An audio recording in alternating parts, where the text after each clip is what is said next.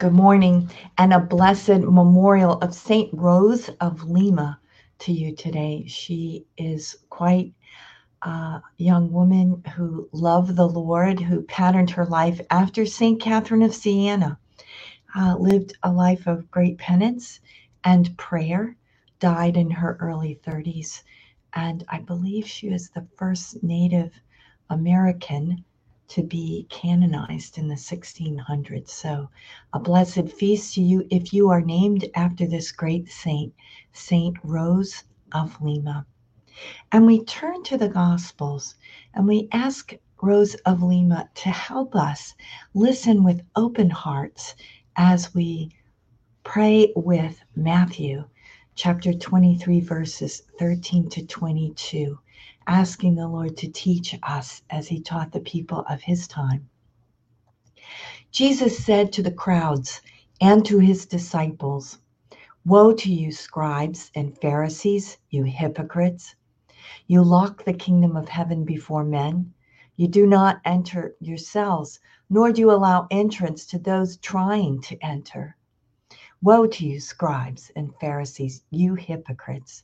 You traverse sea and land to make one convert, and when that happens, you make him a child of Gehenna twice as much as yourselves.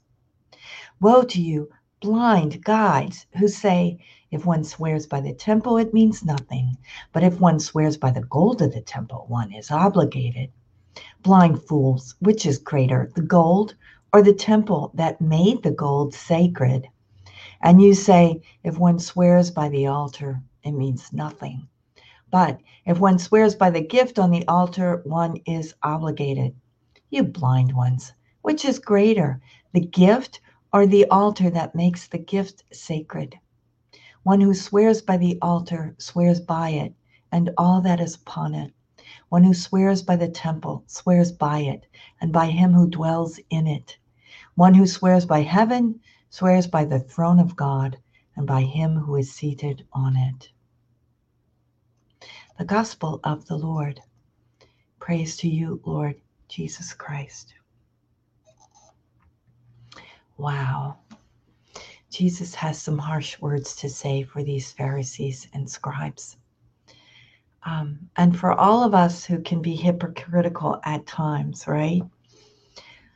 These were people that followed the law of Moses and wanted to be upright in God's eyes.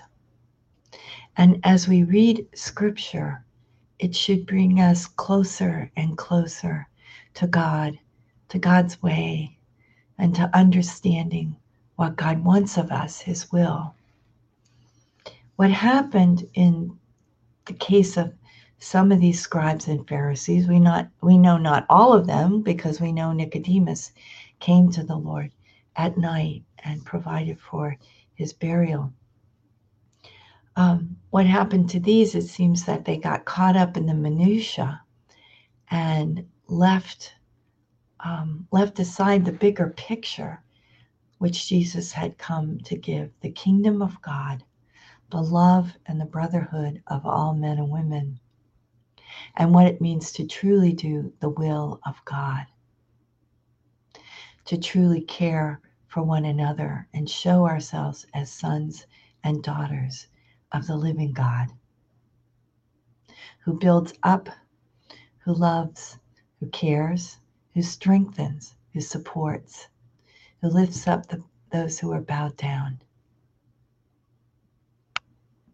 So we thank our Heavenly Father today for, after sending so many prophets that were often and sometimes entirely disregarded, he still sent his only Son to us to teach us.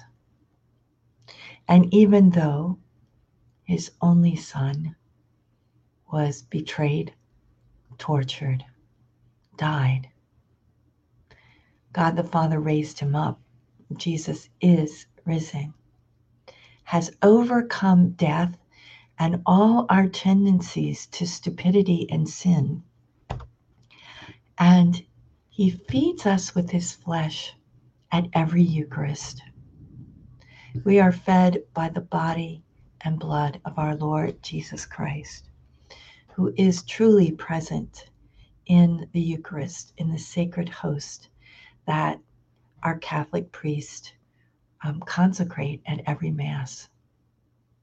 We receive his flesh and his blood, which is truly the blood and body of our Lord Jesus Christ, which is his risen body and blood, which gives us eternal life and strengthens us. This bread of heaven strengthens us for the journey on earth, so that when we are hypocritical, with the grace of God, we can see our stupidity and hypocrisy and repent and ask for forgiveness. Go to confession when it's mortal sin, and even go to confession when it's venial sin, because we know that the sacraments are ways that Jesus acts in this world.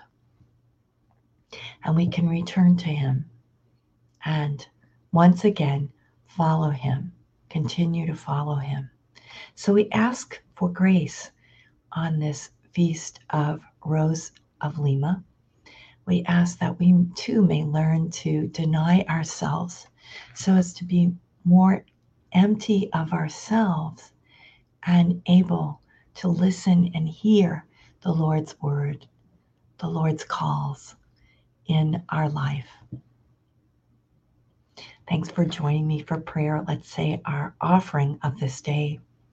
Divine Heart of Jesus, I offer you through the Immaculate Heart of Mary, Mother of the Church, in union with the Eucharistic sacrifice, my prayers, my actions, my joys and sufferings of this day, in reparation for sins and for the salvation of all men and women, according to the special intentions of our Holy Father, Pope Francis, in the grace of the Holy Spirit, for the glory of the Heavenly Father. And we pray for vocations. O Jesus, eternal shepherd of our souls, send good laborers into your harvest. Thank you so much for joining me today. I'm glad also to see so many others. Annie, we're praying for you. Annie, for Mariette. Yes, we're praying for America for sure.